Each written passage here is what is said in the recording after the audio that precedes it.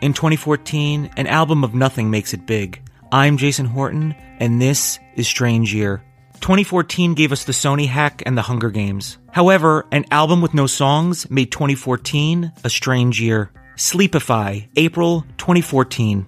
In 2014, funk band Wolfpack capitalized on a Spotify loophole, collecting $20,000 in royalties by asking users to stream its completely silent album, Sleepify, on repeat while they slept. The Ann Arbor, Michigan band Wolfpack's 2014 album Sleepify is 10 tracks, 30 seconds in length, and completely silent, and was available exclusively on Spotify. In an earnest publicity stunt, the band asked their fans to stream Sleepify continuously at night as they slept. This was in hopes that it would make Spotify's at the time less than 1 cent royalty rate into something more financially lucrative. And it did. The band earned around $20,000 in royalties from the album.